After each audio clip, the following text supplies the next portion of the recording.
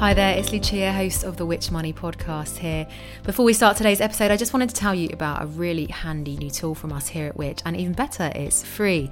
It's called My Money Health Check. All you need to do is answer a few quick questions about your finances, and then we'll do the rest, pointing you towards our brilliant Which advice that we think you'll find really useful. Once again, that's My Money Health Checks. If you want help with cutting your bills or making your money go further, it's the place for you. Just head to which.co.uk/My Money Health Check.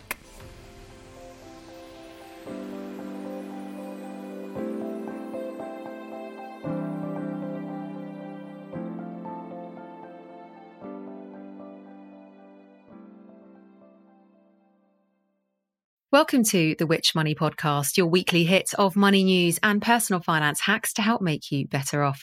I'm your host, Lucia Ariano, and here's what's coming up this week.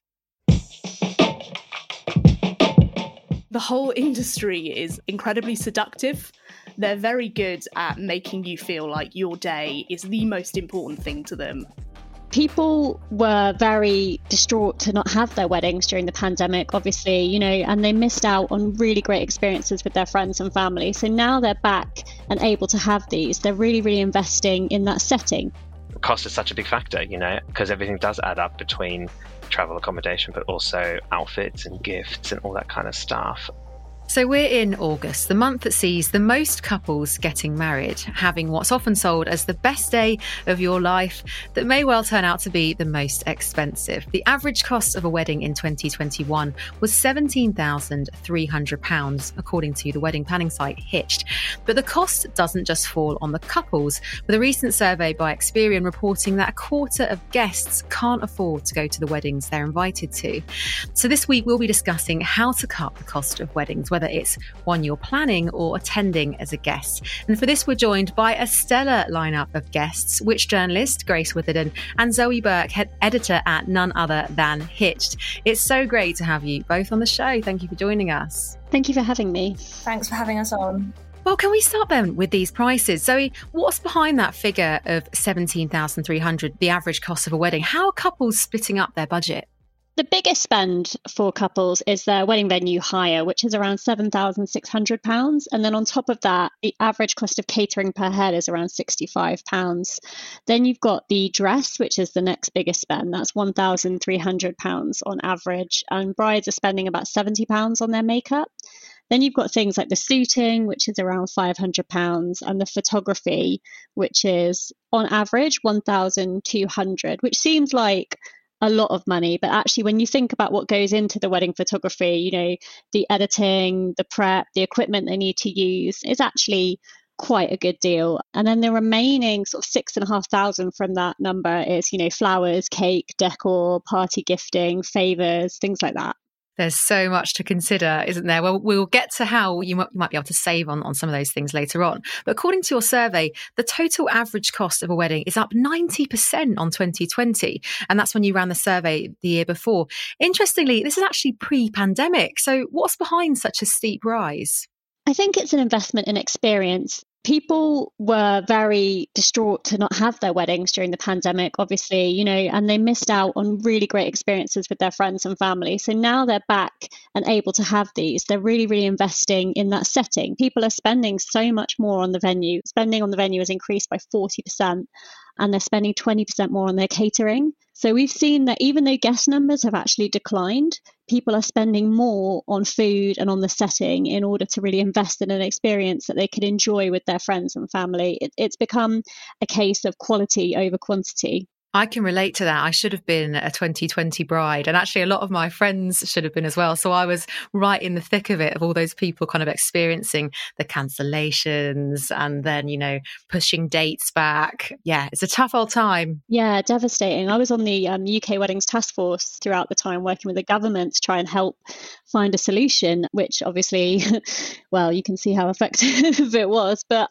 it was hard work, and I felt so bad for so many couples who were just in the midst of so much uncertainty. It really was such a difficult time for so many people, wasn't it? Well, let's get down to some of the ways we can save then on weddings. Venues really take up a big chunk of the budget. How might you be able to cut costs there? Yeah, so I've been speaking to a few brides and grooms that are planning their weddings right now.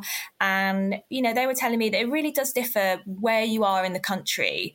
Obviously, if you live by an area and you want to get married near your hometown, that's great because you might have friends and family that are coming. But if your friends and family are scattered everywhere, it might be worth looking around to see if you can get a cheaper venue, perhaps not as near where you are. And it's also good looking at what days you want to get married, because you actually can get a much cheaper venue if you're getting married perhaps off season or, on not a Saturday, basically. This doesn't work for everyone because some people, this is their special day and they want to have the day they want to get married. But, if it's an option for you, it's worth considering. My boyfriend recently went to a wedding on a Sunday and he said it was really good. He did have to book the Monday off work. So it's good for the bride and groom if they're going to save money. Not always as convenient for the guests. And the other thing you can look at is a no corkage wedding venue. So this is a venue that will allow you to bring your own alcohol without being charged for opening it and drinking it on site, because some of these venues have big alcohol packages that can really cost a lot of money. So it's definitely worth looking around to see what your priorities are and what you're really interested in. I initially was going to have a dry hire venue for my wedding. And actually, I went down that route because I wanted to try and save money on alcohol. And I thought generally doing it all myself would be cheaper. But actually, that way, there was a lot more planning involved. And it was starting to really add up, having to hire, in my case, I was having to hire crockery, get staff involved. I mean, the list really does go on. It can be a lot of work. Have you seen much of kind of dry hire uses, Zoe? It's really interesting that you say that, actually, because our wedding survey found that more than 1 in 10 couples now are actually having a totally dry wedding, in that they're not serving alcohol at all. And that's a great way to save money. You may not be popular with your guests, but it is a huge chunk of the budget, especially, corkage or not, it is something you end up spending a considerable amount of money on. And I can see why couples are opting out of it. Well, let's now hear then from a bride-to-be about how she's budgeting. Here's Emma, who's getting married next October. I think it's definitely made us weigh up what is and isn't important to us. So I knew that I really wanted a videographer because I wanted good, high-quality recordings of the speeches, and I knew that one day I'd want to look back on that. Same with photographer, that wasn't something that we wanted to scrimp on. But there were other elements, like I don't think we'll bother with favours. It feels like a bit of a waste of money. I don't know if we'll really bother with a wedding car. I think the flowers, I'll try and DIY them myself to save some money there as well. And also we deliberately chose a venue that has no corkage so that we could bring our own alcohol, and also it would cost a lot less, because a lot of venues, the amount they charge per head for alcohol does actually add up quite quickly. I mean, we looked at one venue and the actual venue hire was a lot cheaper. But once you added on how much it was going to cost to get the alcohol package per guest, for me, you didn't really save enough money to make it worth it anymore. Something I've really noticed is I think the whole industry is incredibly seductive. They're very good at making you feel like your day is the most important thing to them and the most special thing, which then makes you want to spend money. And I think there's quite a big kind of comparison culture around it now, with the growth of social media and seeing all these beautiful weddings on Instagram. It really makes you want to make yours bigger and do more with yours. Like, I've really noticed that everything about weddings almost seems to get bigger now. I've noticed that a lot of brides now also have an evening gown, and the bridesmaids have, matching satin pajamas and dressing gowns to get ready in the morning. And it just seems to be growing and growing and growing, which obviously just means spending more money. So I think you have to try and check yourself and just not get too sucked into that comparison culture, because ultimately, if you ask yourself, the last wedding you went to, do you remember what colour the napkins were, or what the font was on the menu, or, you just don't, just that stuff just isn't important. People just remember whether they had a good time. So I think that really is what you have to try and remember about it. And I think also try not to do things that you don't want to do just for the sake of tradition or because you should. Like, don't get too sucked into that tick box element of a wedding. Make sure it's how you want it to be, and make sure you aren't spending money just to make it look good in photos, because I think that's just not what you're going to remember about it. For example, my wedding dress, I don't really suit white. It's not really a colour I wear. It's just not very me. So I bought a coloured dress, which actually meant it was cheaper because it wasn't white. Because I think you'll find if you get a formal dress that's white, that's classed as a wedding dress, suddenly it's a lot more expensive. So there are ways you can keep it true to you that might mean you cut some costs.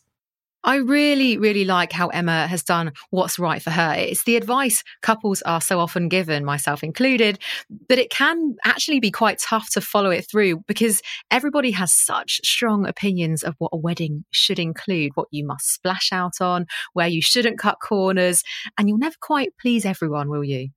Well, I think weddings are built on tradition. That is the very nature of a wedding. It is one tradition after another. But it doesn't mean that you have to keep doing things because of these traditions. And this is something I am always saying to couples through my work at Hitched.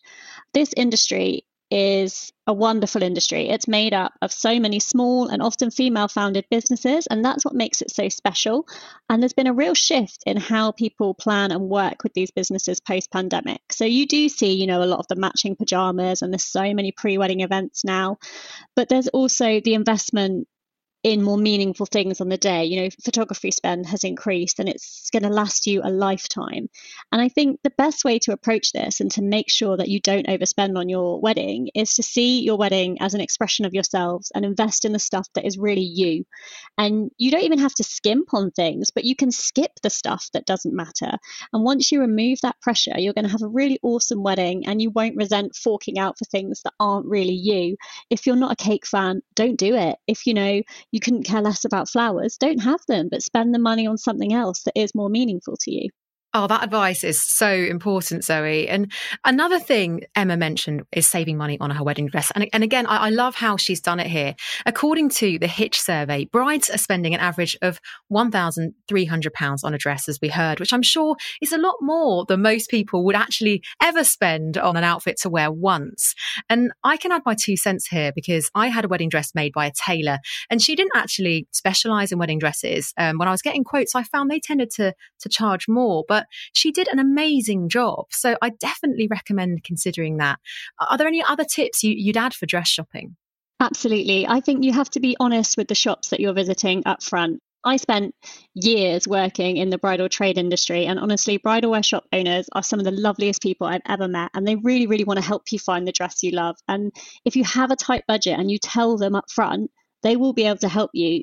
Shops have sample sales, they have different price ranges. If you're really clear about this is the max I want to spend, they are not going to try and give you dresses to try on beyond that budget because they want to make a sale ultimately. They're not going to try and push you into something that you're not going to buy. And if they don't have options that are within your budget, they are going to point you to other shops that can serve you better.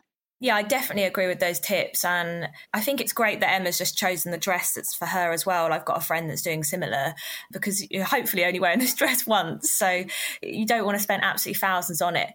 You can always consider pre-loved dresses and look at secondhand websites. Obviously, you might have to pay extra for some tailoring or make some amendments to it to make it fit you perfectly. I definitely think that more people are looking at secondhand dresses now. There's so many ways that you can find a secondhand dress. There's so many apps. And I think, Oxfam has a secondhand dress shop. And there's really great ways that you can look. Another tip is that we have seen recently more high street chains doing like wedding dress collections that are a lot cheaper. They're never going to be as good a quality as, a really expensive dress. But if you are in a really tight budget, it might be something to look into because, your friend might have spent XYZ on a dress. It doesn't mean that you have to as well. Yeah, that was always my intention. I had quite a simple kind of silk design that I thought, I could cut a bit off the end, dye it, and then I can reuse it. But I haven't done it yet, but it's definitely on my list of things to do. And actually, do you know what? A lot of bridal brands are becoming more aware of that wear once mentality. And I have seen brands introducing dresses that are made so they can be customized and altered after your wedding to be worn again. So even though you are spending more, you are going to be able to get more wears out of the outfit. I think that's a great idea. I like the idea of reusing it in some way and not just like sitting in a box. And on that note of secondhand and reusing, of course, this also applies to guests, doesn't it? It's so tempting as a guest to buy a new outfit for every wedding or feel like you need to. But going for secondhand or renting could be a great way to save here, as well as being good for the planet. Yeah, I've definitely been doing this recently. We've spoken on this podcast before about saving money on clothes and the secondhand apps you can use. And I actually did this for one of the weddings I've got coming up. I've found a dress on Depop, which I bought. I need to check it fits okay, but I thought that would be a good idea. And I've also got this new rule in my life now where I'm trying to sell old stuff, and that sort of funds the new item, so I'm not constantly buying. So yeah, I've had a few sales and I've been making some purchases, but I think Depop and Vinted are really good for that. There's obviously other ways that you can also find, there's other apps out there, and you can also look at renting. But I definitely think it's worth having it, or even rewearing something you already have. Maybe you could style it differently or have some different accessories, because the saddest thing is having a lovely dress that you've just worn once and not being able to find another occasion to wear it. Yeah, I think that rental is a really great option as well. I am actually a bridesmaid for my sister in October. I'm the only bridesmaid, and I feel sorry for her because I am really quite fussy. And I didn't want to wear a traditional bridesmaid dress because I didn't want her to have to spend upwards of £100 on a dress that I would really only wear once, because I am all for re-wearing. I don't have any of the Instagram shame. I'll wear a dress over and over and over again if I love it.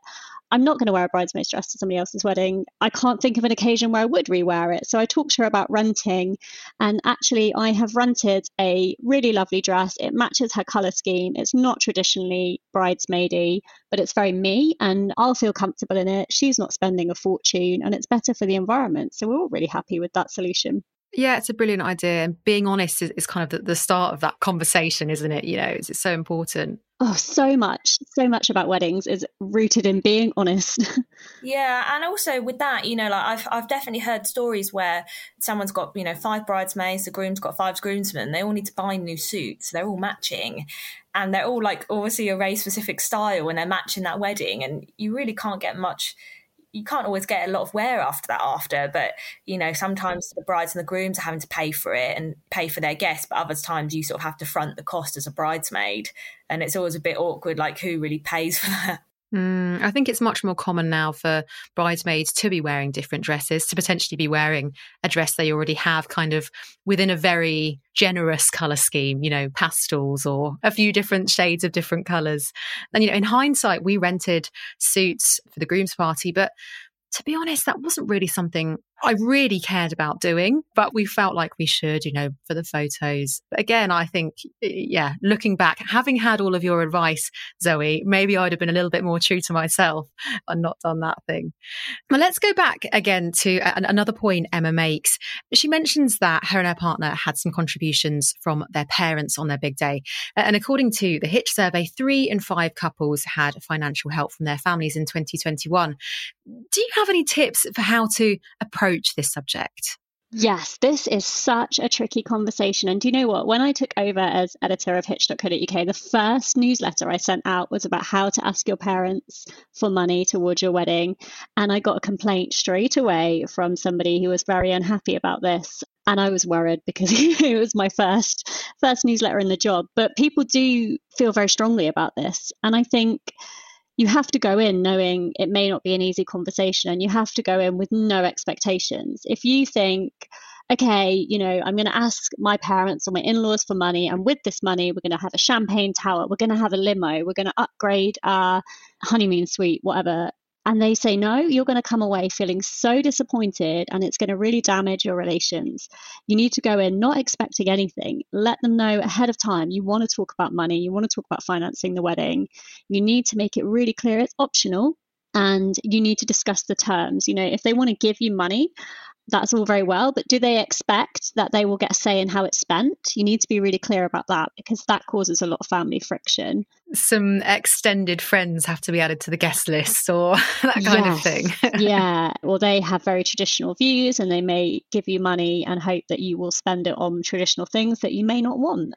And that is one of the biggest disputes I hear when it comes to family wedding budgets. And I think the other thing to really be clear about is this a loan or is this a gift? And that is something that some people don't always get cleared up straight away, and it can cause problems further down the line. But I think my main tip is to go in with no expectations and to let them know that is what you're going to be discussing ahead of time. So everybody's prepared, there's no surprises, and nobody leaves feeling like devastated that it hasn't gone how they wanted it to go.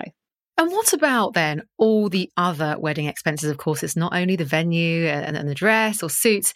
It could also be flowers, wedding favours, hair, makeup. As we've heard, the list goes on. Can we run through some of the other ways to save? Yeah, so you talked about hiring suits before, but I actually think buying a suit is a really good investment, especially if you're likely to wear it again, because, a good quality suit is something you can wear for years and years and years. They don't really date unless, you've gone for 70s lapels or something, but they're pretty timeless and it's a solid investment. But if you're not likely to wear it again, definitely rent it. And if you're on a budget, skip your wedding favours. I personally love a wedding favour. I'm really excited when I go to a wedding to see what the favours are. But whenever we do polls on this on our Hitched Instagram page, so many people are like, well, I don't care about favours, which surprises me. If you love them though, like me, or if you are more traditional and you want them, make them work harder. Like have favours that double up as the place cards for the table. Or I went to a wedding once where the favours were a make your own cocktail kit, and they came with a little alcohol miniature, a mixer, they were in a mason jar, and you could mix it up yourself at your place. I mean, you need to check your venue's corkage rules before you do that. But if you have corkage restrictions in place, you can always give people a drinks token so they can exchange it for a drink at the bar or something. You can make your favours really simple. And other ways to save costs include things like serving your wedding cake as dessert, because that will cut the cost of serving an extra course. And honestly, after you've had a 3-course meal, nobody really wants to sit and eat a slice of wedding cake. So you may as well, if you spent on the cake, get it served as dessert to get it used and to get value out of it.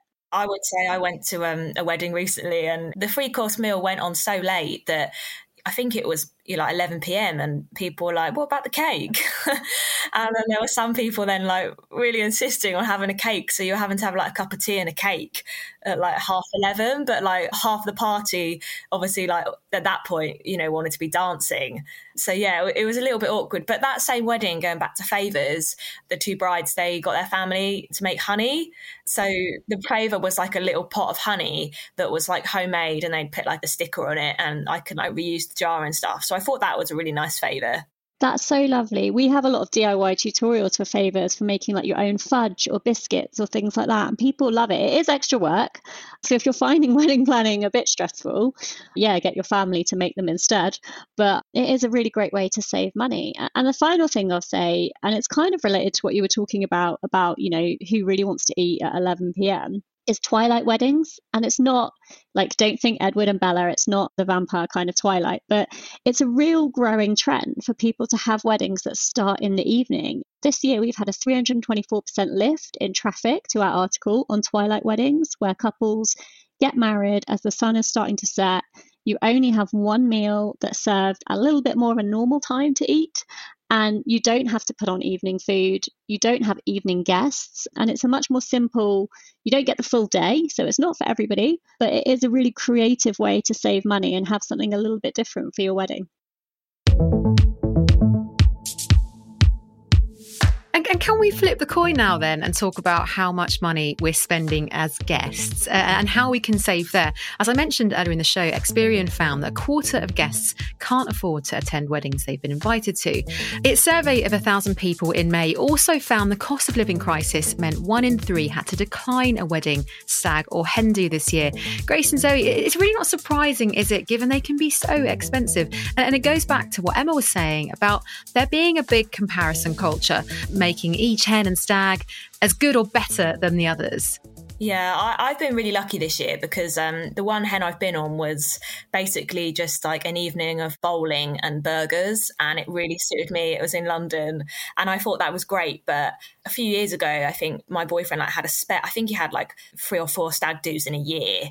And all of his holiday and all of his money was spent on going from stag to stag. And they were all in European cities. So they were all long weekend things. Obviously then COVID hit and he got a chance to save money.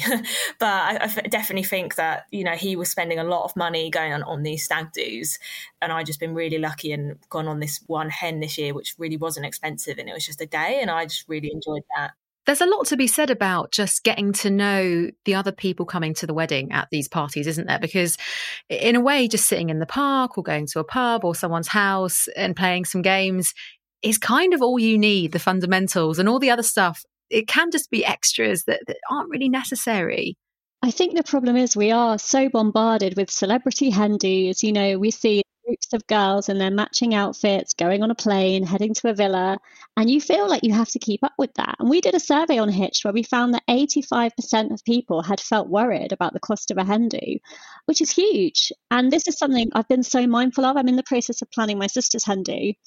And I feel very sorry for everybody because it's me planning it. And I am obviously very immersed in weddings and I see a lot and I have very big ideas. And I've tried to scale them down for people because I'm mindful. It's such a varied group. It's a group I don't really know. I don't know their finances all that well. I've tried to keep it as budget friendly as possible. And I think a big part of that is not going overboard on all the extras. You know, we've got a house. I'm not going to say where we're going in case my sister listens because it's a surprise. But I made sure it was really affordable for everybody. There's 2 nights. I haven't done like a jam-packed itinerary because I've been on hen-dos where you've spent hundreds of pounds to go and every hour of your day is accounted for. So you've spent all this money to go somewhere and you don't actually get to experience it yourself. So for Sophie's, I've made sure there's only one activity that everybody's involved in. You know, there'll be drinks at the house and games and things like that, but there's only one forced fun element. Everybody else then is free to go off and explore in groups all together if they want to. Like, I'm very conscious they've spent this money, so they should be able to enjoy it on their own terms as well. And I am going to give people little party favours, but I'm not expecting people to chip in for that because I've been on hen-dos before as well where we've chipped in to receive gifts for ourselves, which I wouldn't ordinarily buy, and I resented spending the money on it. So I'm making sure that outside of, you know, the food people are going to eat, the place they're going to sleep, and the activity they're going to partake in, they're not paying for anything else. Sounds brilliant. Can we come? You can, because it'll make the costs even cheaper. Well, let's dive into more of those costs then for wedding guests. Not taking into account hen and stag parties, just going to the wedding itself. Experian says it's £567.20 per head, which is a pretty surprising amount, I think. Grace, how did they reach this figure? Yeah, it looks like a surprising amount, but actually when you go into it, it's kind of what you expect. Accommodation, you know, they had down as £116.80. Now, you might be booking 2 nights because maybe you've had to travel and you've had to book the Friday night as well as the Saturday night. So sometimes you need 2 nights, depending how early the ceremony begins. A gift for the couple, they've put $115. I would say that's slightly more expensive than what I've spent this year. Sorry to everyone I've given gifts to. Perhaps that's like with someone else. Perhaps that's teamed up. An outfit, £130.20. You know, I think that's quite expensive as well. But it also depends what you already have. You know, if you don't often go to smart occasions and you have no smart jacket, no smart shoes, no smart accessories, maybe that's where you're having to spend more. Travel, £98.80. I think this can really vary because obviously it could be a wedding abroad, it could be other end of the country, you could have to drive, you could have to get the train. So I think, you know, if you can, when you're going to these weddings, always see if you can buddy up and maybe split the cost of petrol or make sure you book tickets early, but we'll come on to that later. Beauty treatment, £67.30. I mean, my haircut, if I was getting a full new cut and colour, perhaps it could be veering on that. But I wouldn't just get that for a wedding. It would be because I'm getting my haircut anyway. And childcare, £56. Now, these costs won't apply to everyone, but, you know, obviously those with children do need to find childcare, and you might not be lucky that you're able to leave your kids with a parent or relative. It might be that you need to get a babysitter. That could definitely end up costing a lot of money. And I should mention, we were talking about childcare last week on the podcast, and we've seen that the prices can be through the roof. So actually, yeah, I can really see how you could spend that or even more. Well, we'll talk about, as you say, how we might be able to save on some of those areas in a moment. But first, let's hear from one of our listeners again. This is Julian Fatterford from London. He's been to 4 weddings so far this year and has another 3 to come in 2023. It's all adding up. And there's various different ones, of course, like, you know, some that are a bit local and are very easy to get to in terms of travel, or I don't need accommodation, but there are some which are abroad, and that all adds up. And, you know, all of them are special. All of them are friends that are, you know, in love and getting married, and I want to be there for their special day, and I'm honored to be a part of it. So of course I want to attend. and say yes to as well, pun intended. But cost is such a big factor, because everything does add up between travel accommodation, but also outfits and gifts and all that kind of stuff. So I've had to try and obviously think about how much I'm spending. But so far, I mean, it's probably looking at like in total over a couple of grand, which once, you're adding up 5, 6, 7, 8 weddings, which is obviously nothing compared to what the happy couple pay, but it can be a lot for wedding guests. And to a certain extent, I've found stuff in the UK or close to home can be just as expensive as some things abroad. So it's been a tricky balancing act, but planning is definitely have to plan ahead. And weddings typically are planned far in advance, so that does play in your favor there.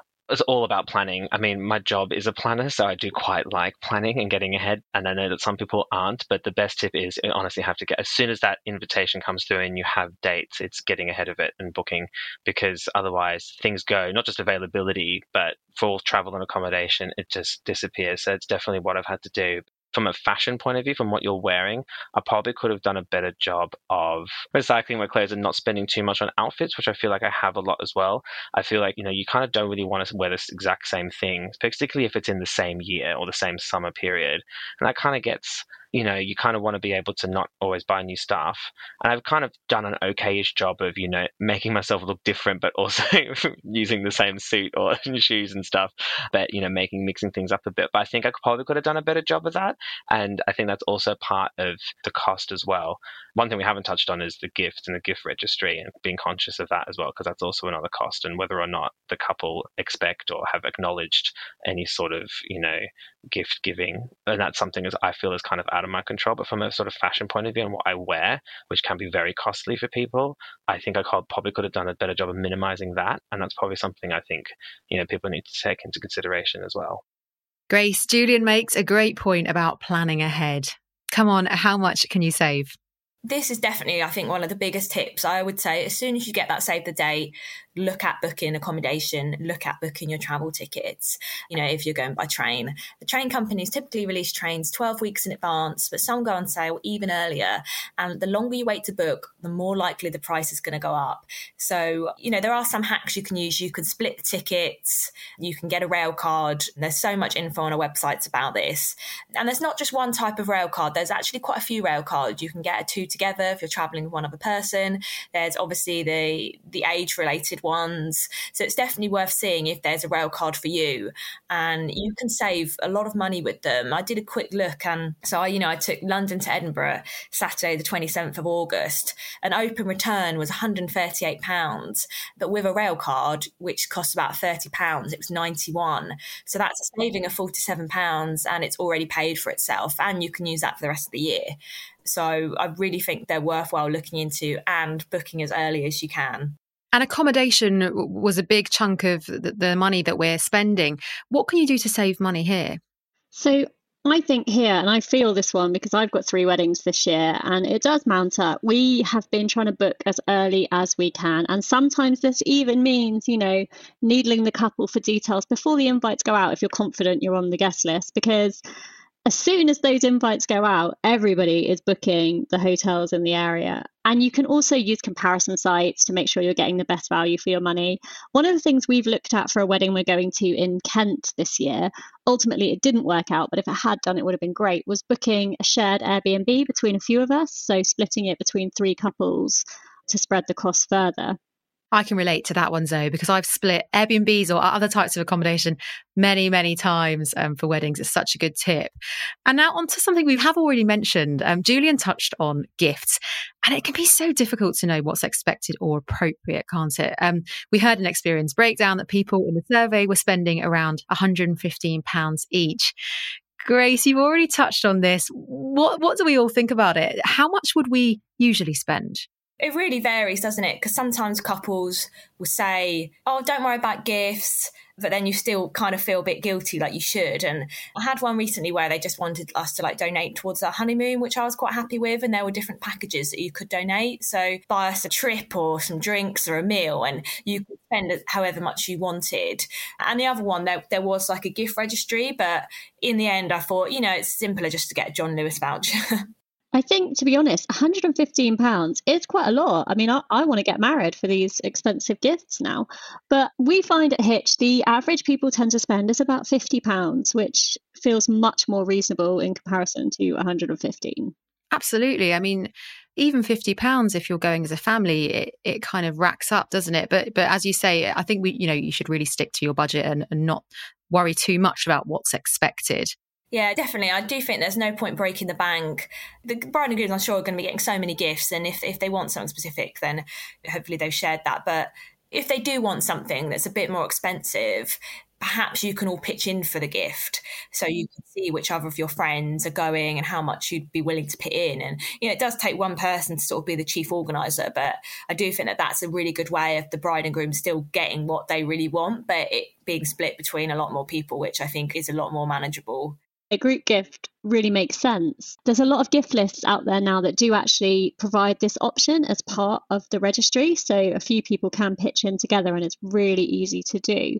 Another way I would suggest saving on a gift is if they're going on honeymoon and you know where, looking at the currency for the place they're going to. And if the exchange rate is favourable, you can give them kind of more for your money because it looks like you've spent more than you have and it will go further for them in their destination. And that's kind of a nice personalised way of getting around spending loads.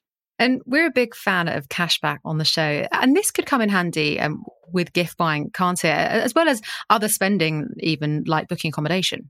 Yeah, definitely. Like we do love chatting about cashback, but it's definitely worth looking into if you're going to make a big purchase. And you don't always have to use a cashback credit card. There's sites like Top Cashback and Quidco where they have set deals on. I had a little look last night and you can get 16.5% of cashback back when you book on Moonpig at Top Cashback and 10% cashback on Bloom and Wildflowers. So it's always worth having a little look at these cashback websites. And, if you do have a cashback credit card, definitely worth using that to make some of these big purchases. But the only thing I would say is that make sure you pay back the money every month or the interest is going to wipe out any gains that you could make. So I make sure I have the money, but I'm using it on that because I'm getting extra cash back. And finally, then, can you both leave us with your final or maybe favourite even piece of advice for saving money as a bride or groom or a guest?